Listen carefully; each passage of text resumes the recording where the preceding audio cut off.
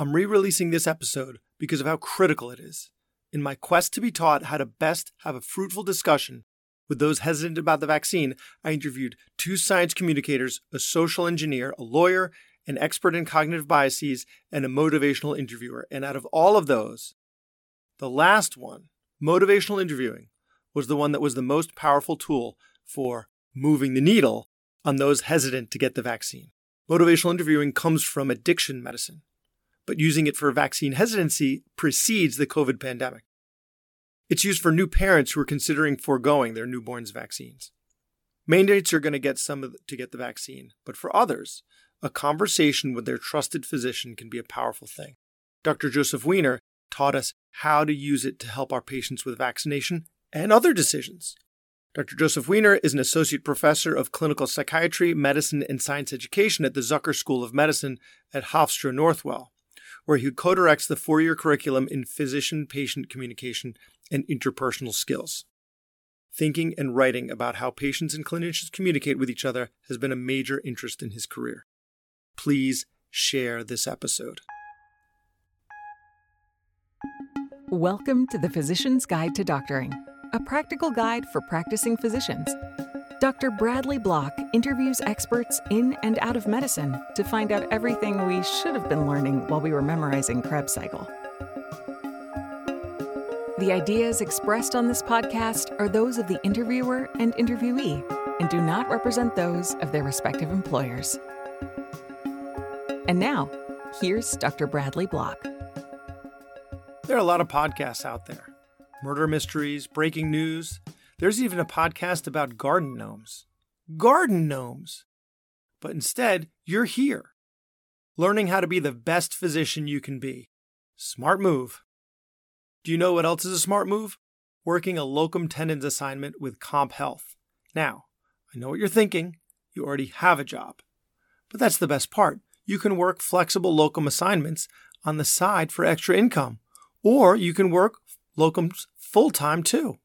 And to top it all off, locums almost always pays more on average. Just head to financialresidency.com/comphealth and see what locums can do for you financially.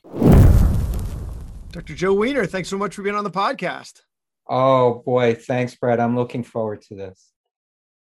So you were recommended to me by my sister-in-law, who you work with. I said, who is the guru of motivational interviewing? And they said you. And this is something that's going to be critical to us and really useful to us in talking to people about vaccines. But before we get into that, let's just talk about motivational interviewing. So what is motivational interviewing? Yeah, it's a way of connecting and communicating with someone about behavior change that helps them find the reasons to change.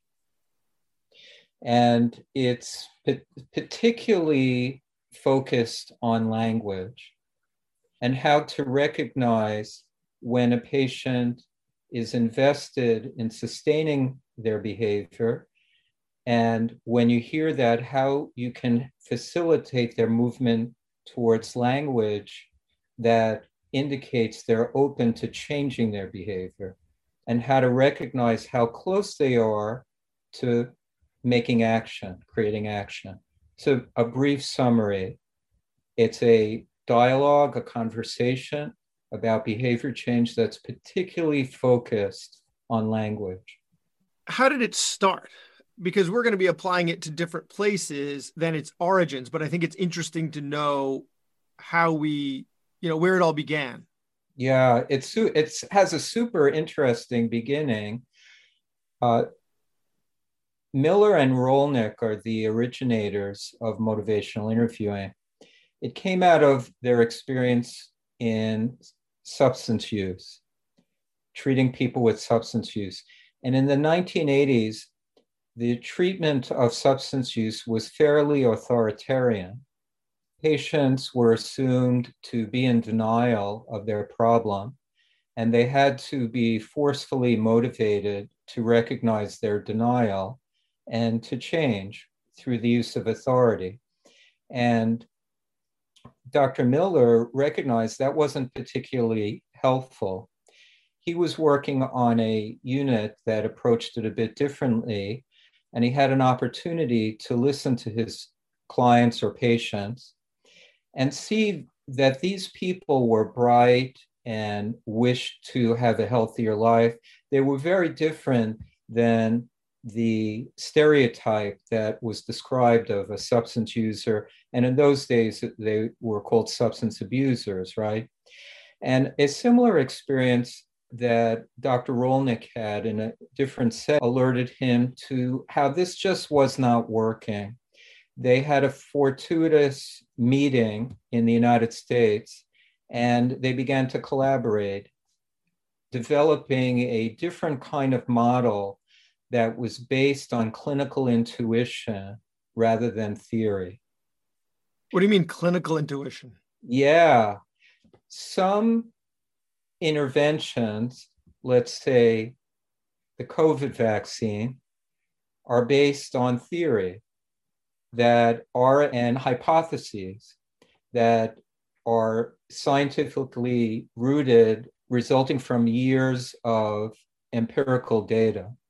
What I mean by clinical intuition is they felt that the use of authority was not productive. Is there another way?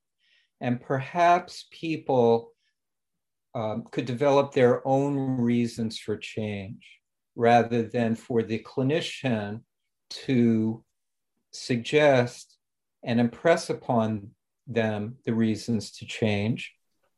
And if the clinician were to do that, what they found is patients rebel against that. So perhaps collaboration would be a better model, they thought. They began to explore that and make observations and write a zillion papers. Thousands of papers have been written about motivational interviewing.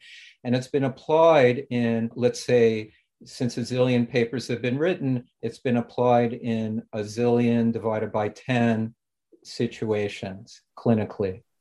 And so those are the general origins of this phenomenal way of engaging with patients. So you mentioned that previously that the issue of addiction was approached in an authoritarian way, telling people what to do. Yeah. And leads to the concept of psychological reactance, which you mentioned without naming it. What is psychological reactance? It's kind of like this. Brad, you need a haircut. So what was your reaction Clearly. to that? Clearly. But did you say to me within your own mind, you know, you're right, I really do need a haircut. I'm going to, as soon as we're done talking, I'm going to go get one. But no, because people don't like to give up their autonomy. It comes from evolutionary theory. So reactance, people are going to react to commands by resisting. People don't like to be the beta dog. And so if someone were to come up with their own reason to change, they will feel more in command of their life. If they agree, and you see this so often with teenagers, right? If you tell a teenager what to do, get out of my life, but as the book says, can you drop me off at the mall first? And so there aren't a lot of great ideas that teenagers have that aren't taken by parents first, because they just simply haven't lived long enough.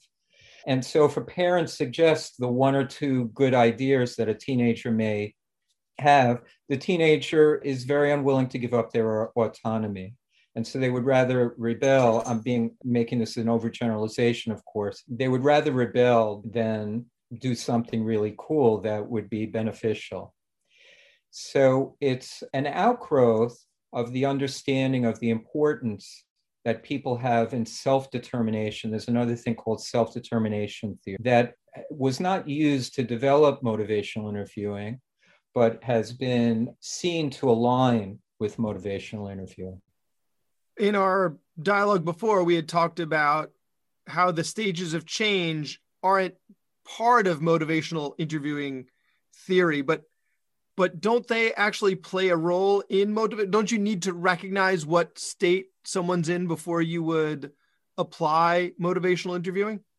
You actually don't. And they make a point of saying that. Perhaps we can talk about what stages of change are. Yeah, let's start with that, please.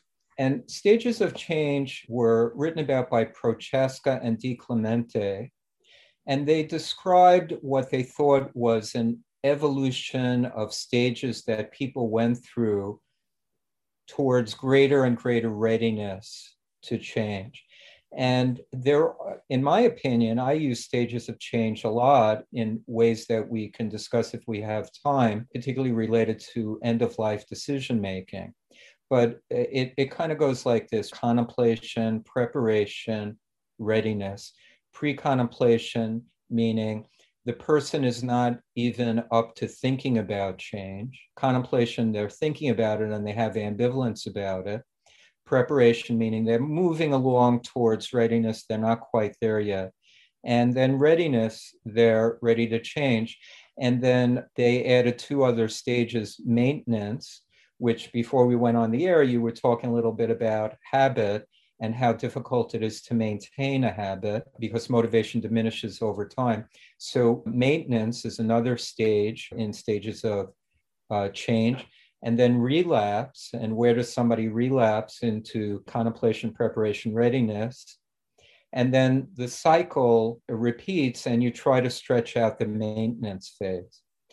And so I find that really helpful. May I explain why? And we'll kind of tie it in with clinical work and then go back to motivational interviewing. I find it really helpful because clinicians, in a way that the substance abuse literature and clinicians did in the 1980s, overuse and harmfully use the word denial when they speak about patients.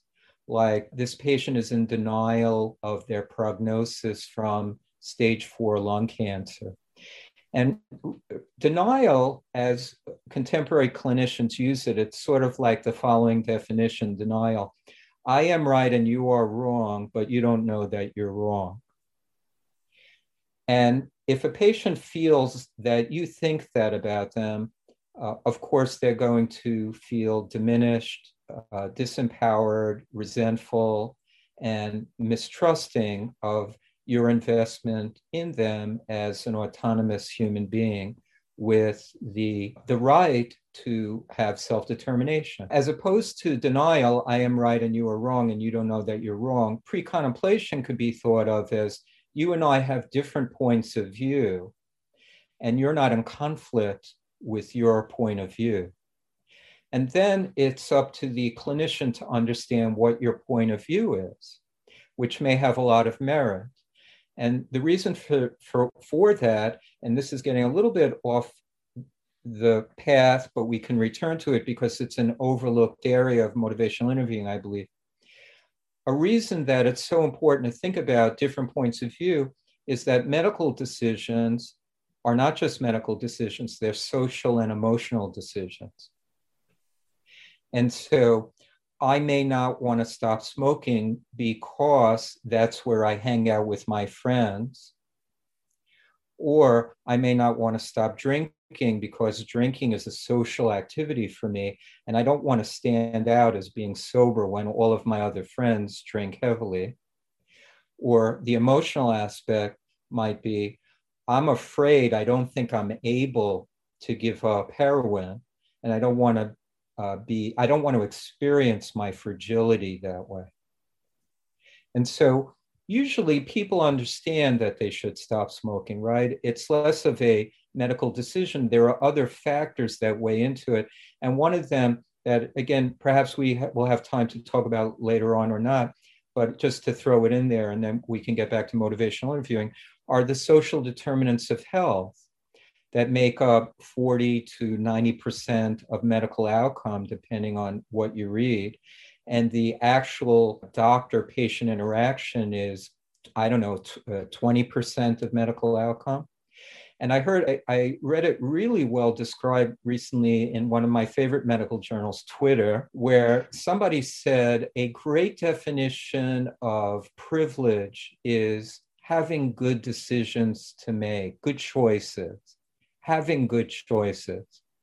When there's the lack of privilege and the existence of profound social detriments to health, let's say, where you may have choices, but a lot of them aren't good choices. And so when we go back to the whole idea of stages of change, I think it's really important and it's very basic to understand the difference between denial and pre-contemplation and to understand someone else's point of view. Well, correct me if I'm wrong, the way you're changing that, right, from denial to pre-contemplation is in the spirit of motivational interviewing, right? Because with that, the patient has autonomy, right? They keep their autonomy, and your interview with them is, or conversation rather, is without judgment. And so what you're doing by putting aside the word denial is you're leaving judgment out of it. And yeah. So it seems to really mesh well with the spirit of motivational interviewing. It absolutely does. And we could talk about the spirit in a moment. You're absolutely right. It's not opposed to motivational interviewing at all. What Miller and Rolnick and collaborators will say, it's not necessary to utilize stages of change to do motivational interviewing, but it absolutely is aligned with the spirit of motivational interviewing. I think where the slight difference is that Miller and Rolnick and colleagues have articulated recognizing language that is sort of preparatory to change or activating to change. And preparation is sort of like contemplation, and activation is sort of like some mixture of preparation and readiness. So it's kind of all there. They use different language and in ways that don't require the use of stages of change. So let's talk about motivational interviewing. How do I start implementing this in my practice? So, as the audience knows, I'm an otolaryngologist. Most of what I do is outpatient.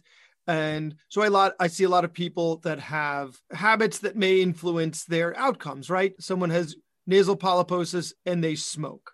Yeah. Or someone has obstructive sleep apnea and they have an elevated BMI. And so, some of the things that the habits that they have, I want to motivate them to change those things.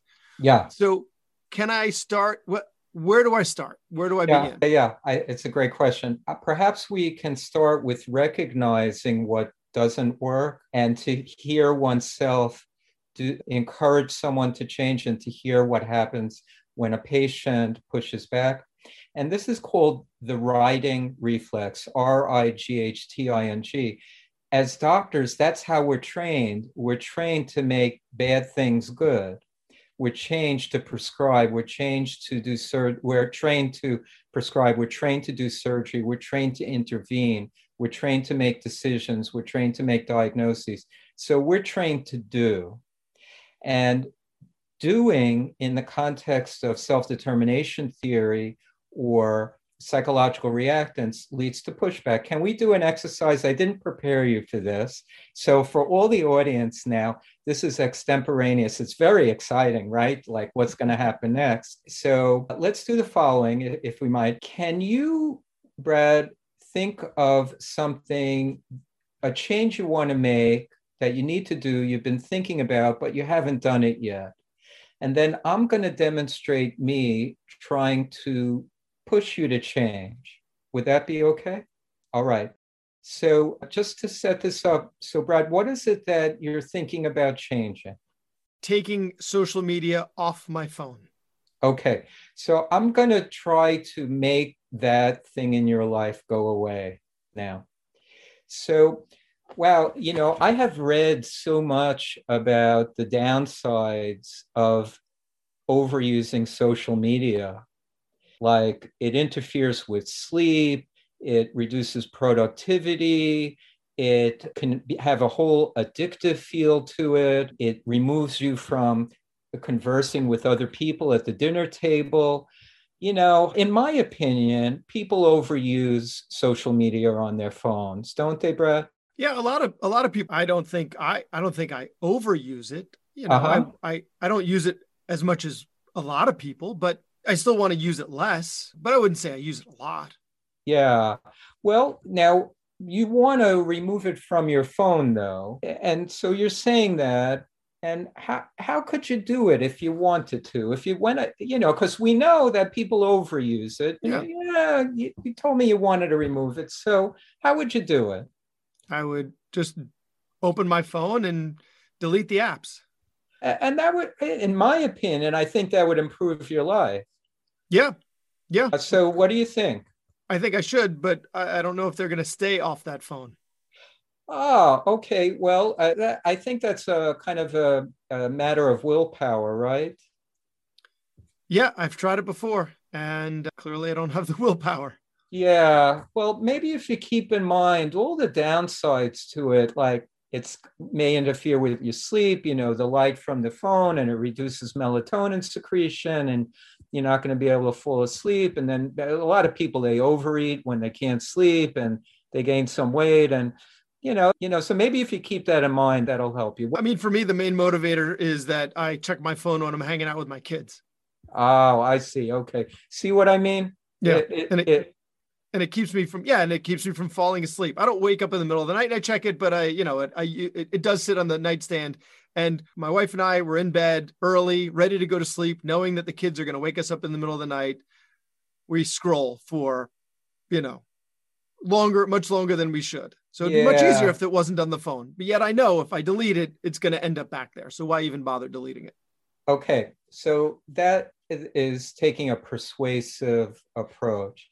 On a scale of 0 to 10, how much did that change your needle to go ahead and take these apps off your phone? 2 out of 10. 2 to 3, meaning 10 is like you're really motivated. I'm ready to do it. I'm doing it again. Yeah. Yeah. And how much was it before we had that discussion out of 10? Probably the same. Maybe it moved it like 1 point, right? Yeah, maybe it went from a 2 to a 3. I'm glad to hear I didn't dissuade you. No. I'm glad to hear it didn't go down, but it clearly wasn't that effective. Let's compare and contrast just to give a feel. Would that be okay? Yeah. So what kind of change are you thinking about, Brad? I'm thinking about deleting social media from my phone. Oh, okay. Well, that's interesting. Tell me about that. Well, it's keeping me from paying attention to my kids. I find myself, because my phone's in my pocket, I still want to keep my phone on me because I want to take pictures of them. But when my phone's on me, I inevitably take it out from time to time and open the apps instead of paying attention to them. Yeah. My focus should be on them. Your kids are so important to you. Yes. And you really want to, as a dad, be very attentive. Yeah. And you're finding that having social media on your phone takes your attention away from your kids. Yes. Okay. And so that's one reason that you're thinking about removing social media from your phone. What other reasons are there, if any? Getting to bed on time. My wife and I, we scroll a lot right before bed.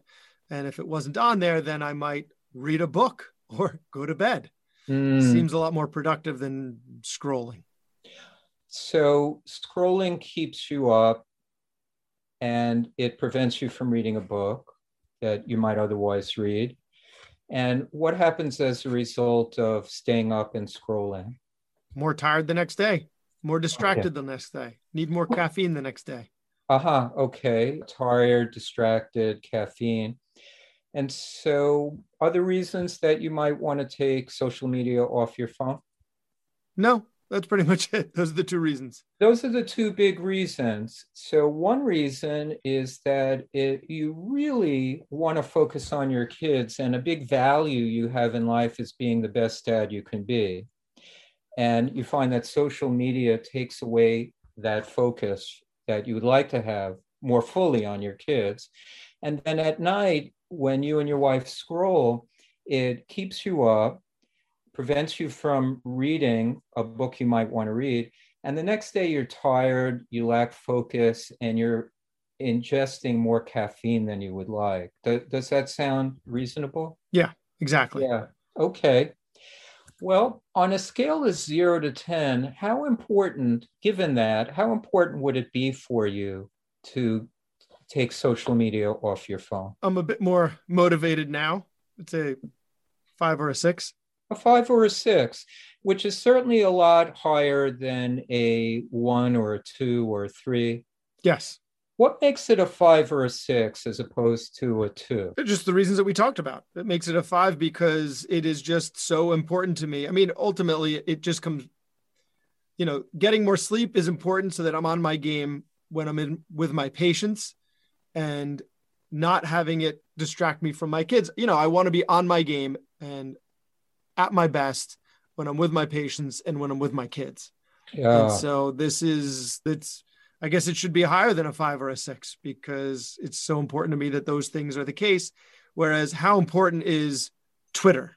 I mean, I think I'm asking the wrong person here. How important is Twitter to the guy with a lot of Twitter followers? But yes, it's not that important to me. I could always open up my laptop once a day and get my social media time in a more controlled way rather than it controlling me.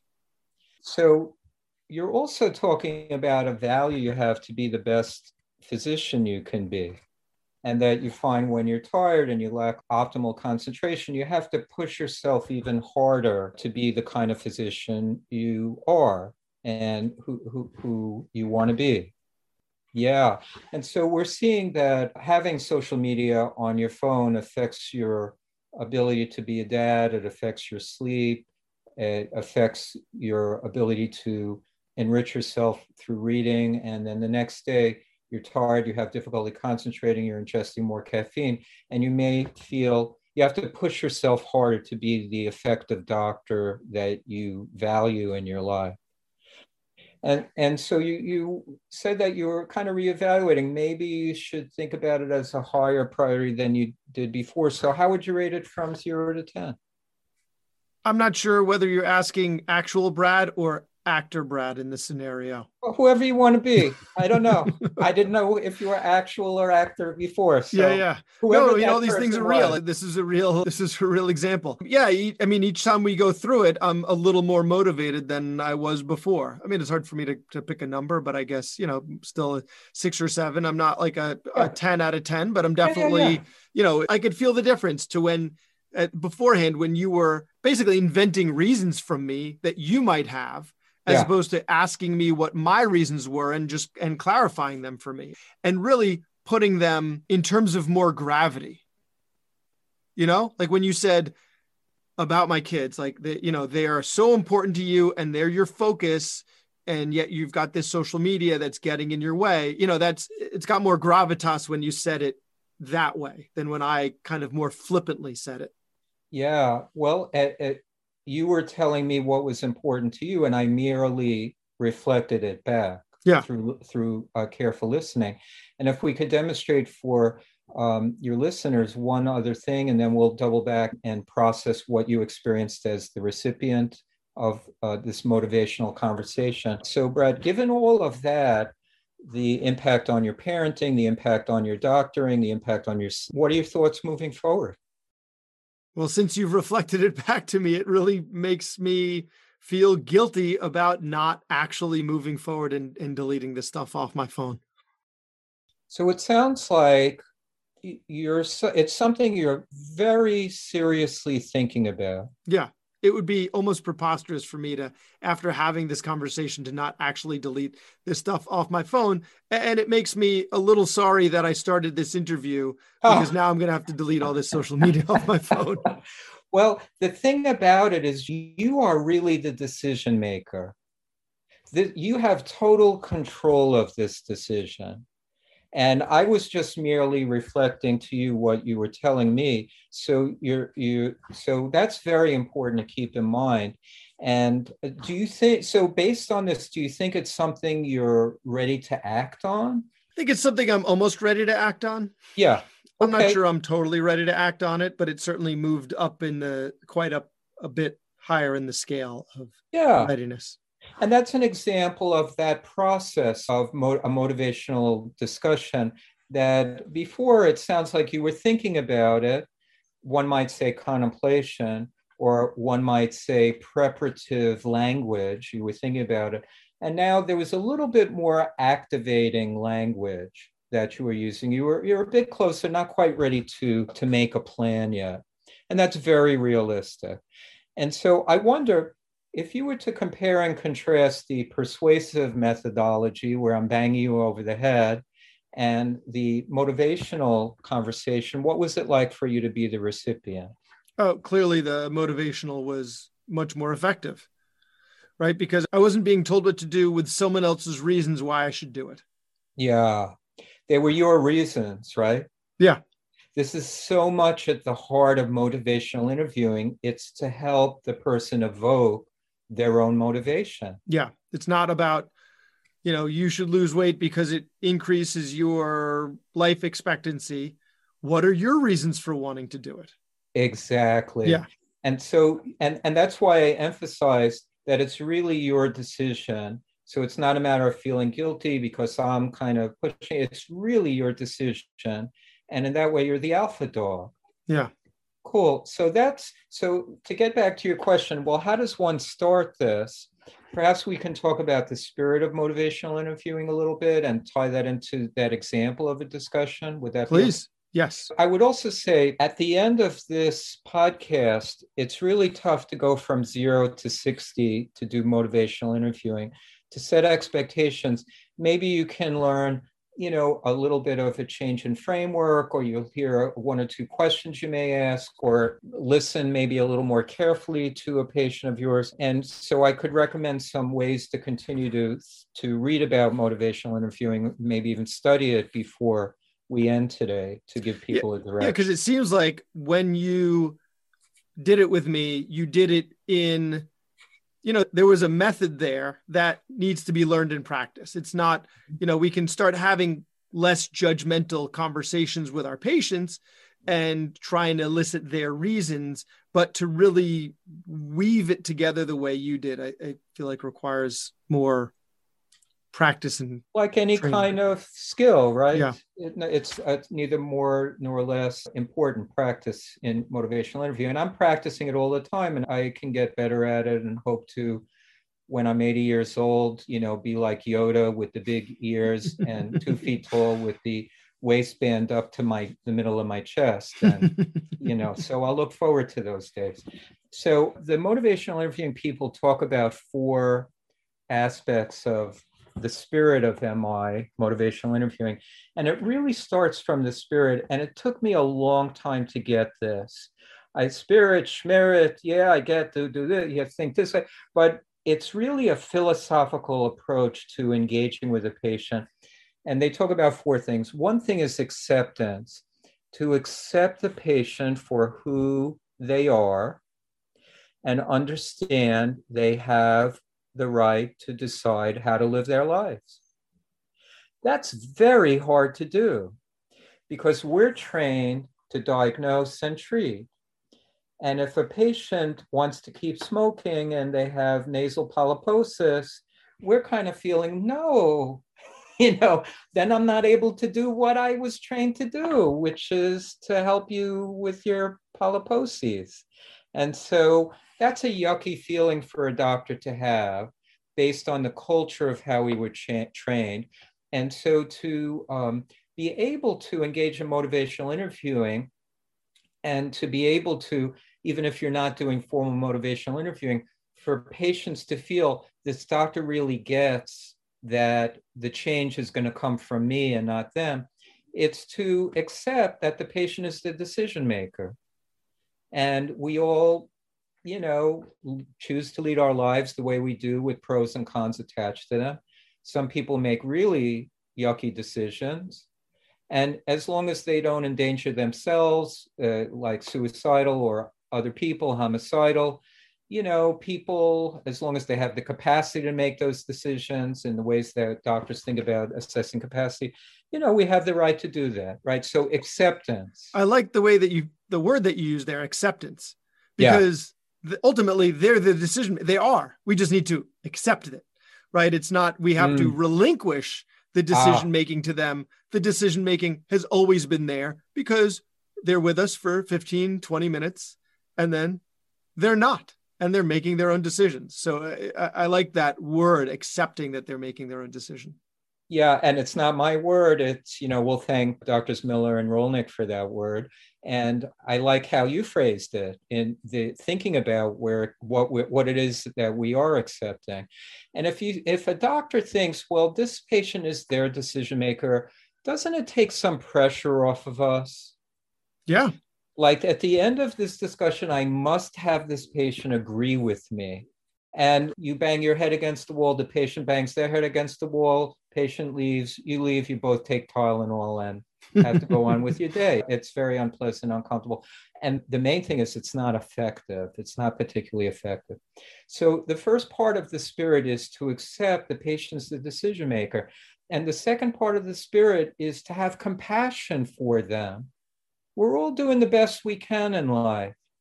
And we think about those social determinants of health and who are our parents, what are our genetics, what's the environment we grow in. And, we all want to have a nice life and we're doing the best we can. And so here's this person coming to me, making decisions the best they can, and to have compassion for that. And there's a skill set in expressing compassion that we can talk about in a moment called reflection.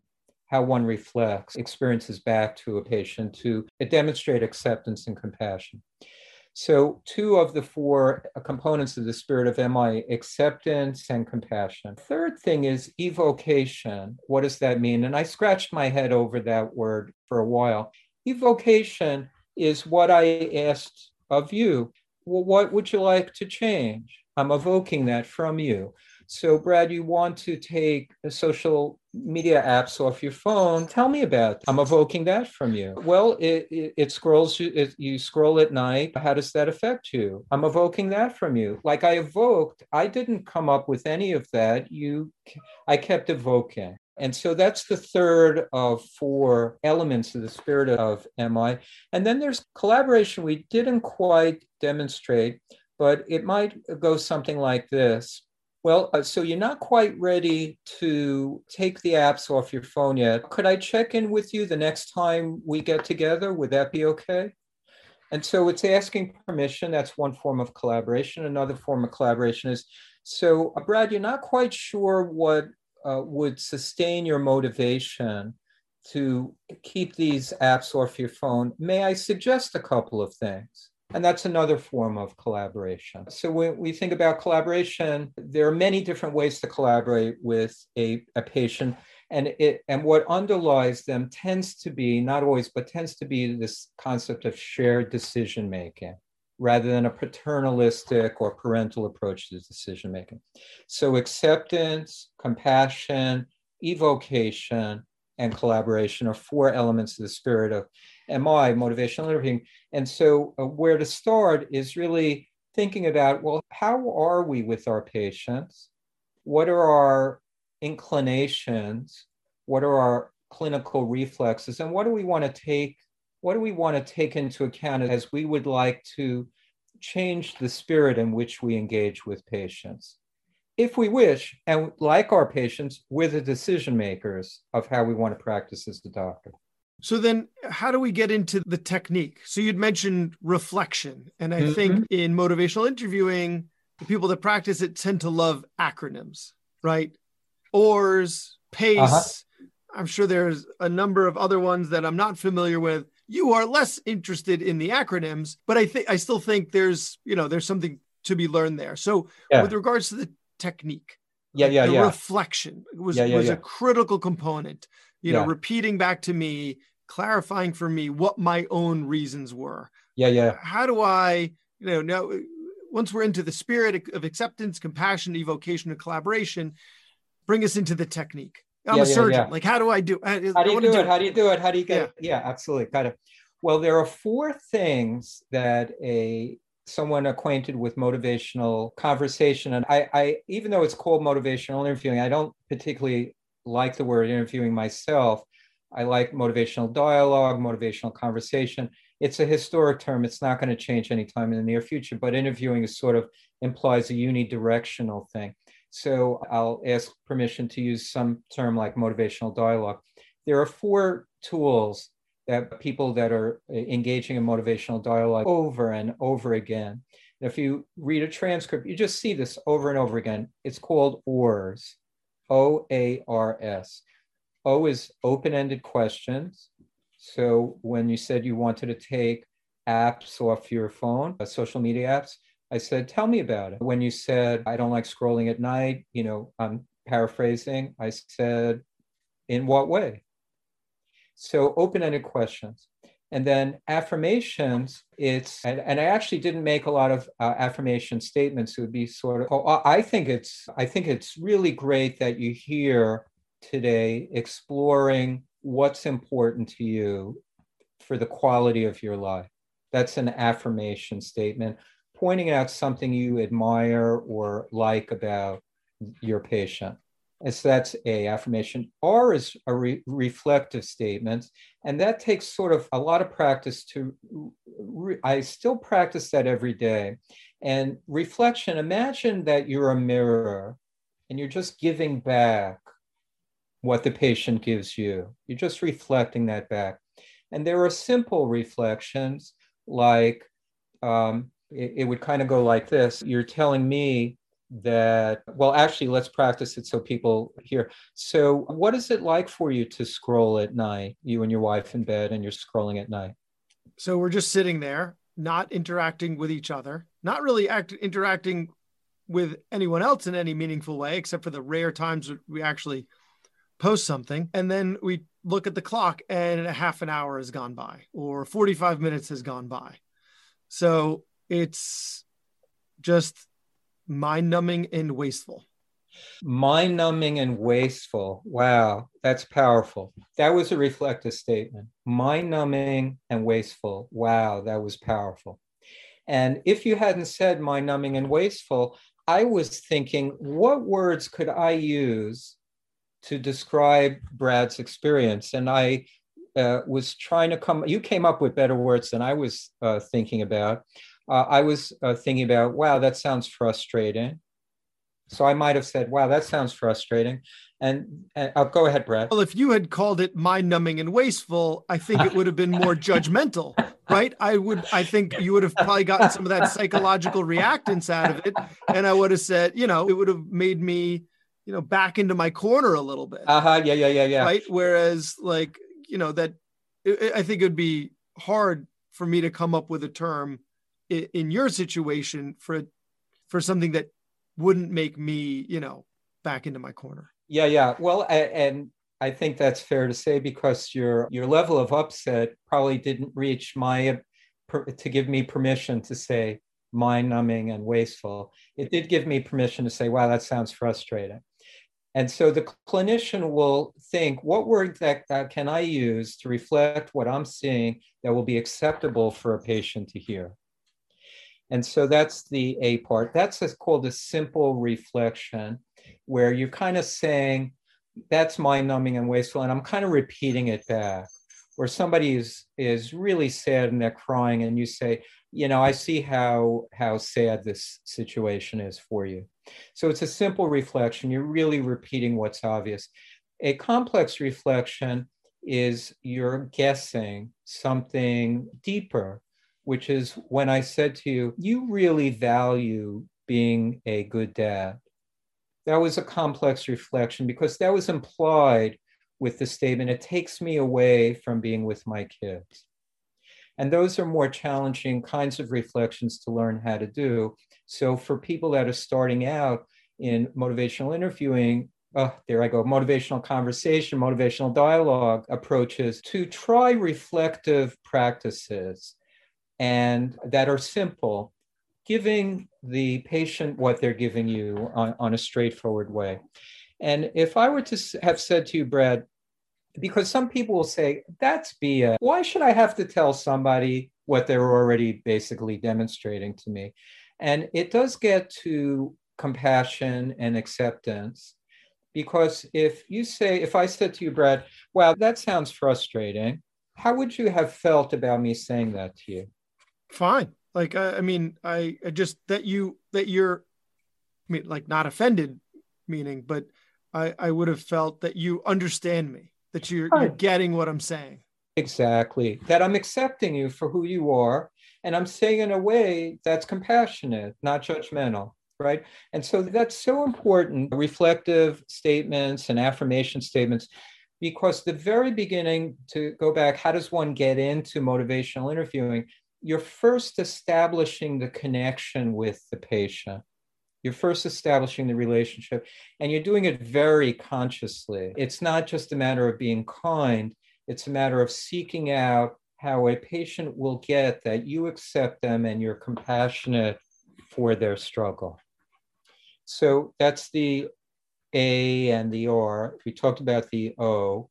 Before we go on to the S, which is summarizing, any other thoughts before we go on to that? No, please. Okay, cool. And so S is summarizing, and you saw me summarize when I said, so by engaging in social media apps on your phone, what I'm hearing happens is you are not focused on your kids.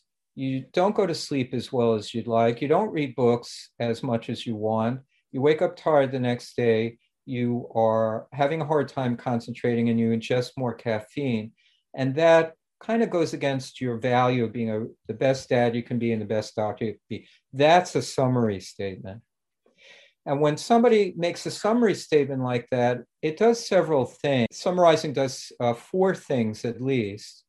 One thing is you put together in your own mind what somebody's going through, and that could really help you accept them and be compassionate for them. And we could use summary statements as clinicians when you're gathering a patient narrative as you're taking a history. And that helps you also think, well, what's the differential diagnosis and where do I want to go with this discussion? So summary statements are really important. So that's one thing it does. The second thing it does is you could correct me if I heard you wrong. Like, no, I didn't quite say that. I really said this. And then a third thing it does is it helps the patient hear their own story, like maybe they need to revise their own story. A fourth thing it does is you're presenting, as Miller and Rolick will say, a bouquet of flowers to them. This is what the situation is. I'm presenting this to you. This is my gift to you, this summary statement. So you could really take in what's going on now. And actually, a fifth thing is it could also buy you some time to think about, well, what would I want to ask next, or where do I want to go with this whole thing? So we'll say 5 summary statements do 5 things. So open-ended questions. There is a point for closed-ended questions, of course, but in the evocation, what is somebody's motivation? What are their reasons? How would they go about doing it? Open-ended questions are really helpful. O, open-ended questions. A, affirmations. I'm really glad you're here to see me today, Brad. Reflective statements. Go for simple reflections when you start out. And then summary statements. They do that over and over. So that's entering in. And then we could give a taste of MI in a moment, like the script, the structure in a moment. But let me pause there.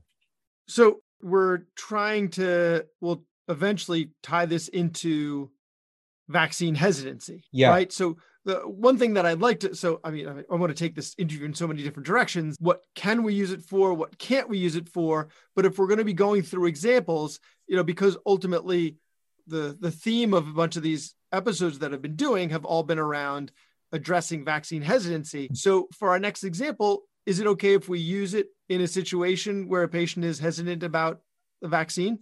You bet. I mean, specifically the SARS-CoV-2 vaccine. This is the end of part 1 of 2, so stay tuned. In the second part, we discuss specifically applying motivational interviewing techniques to vaccine hesitancy.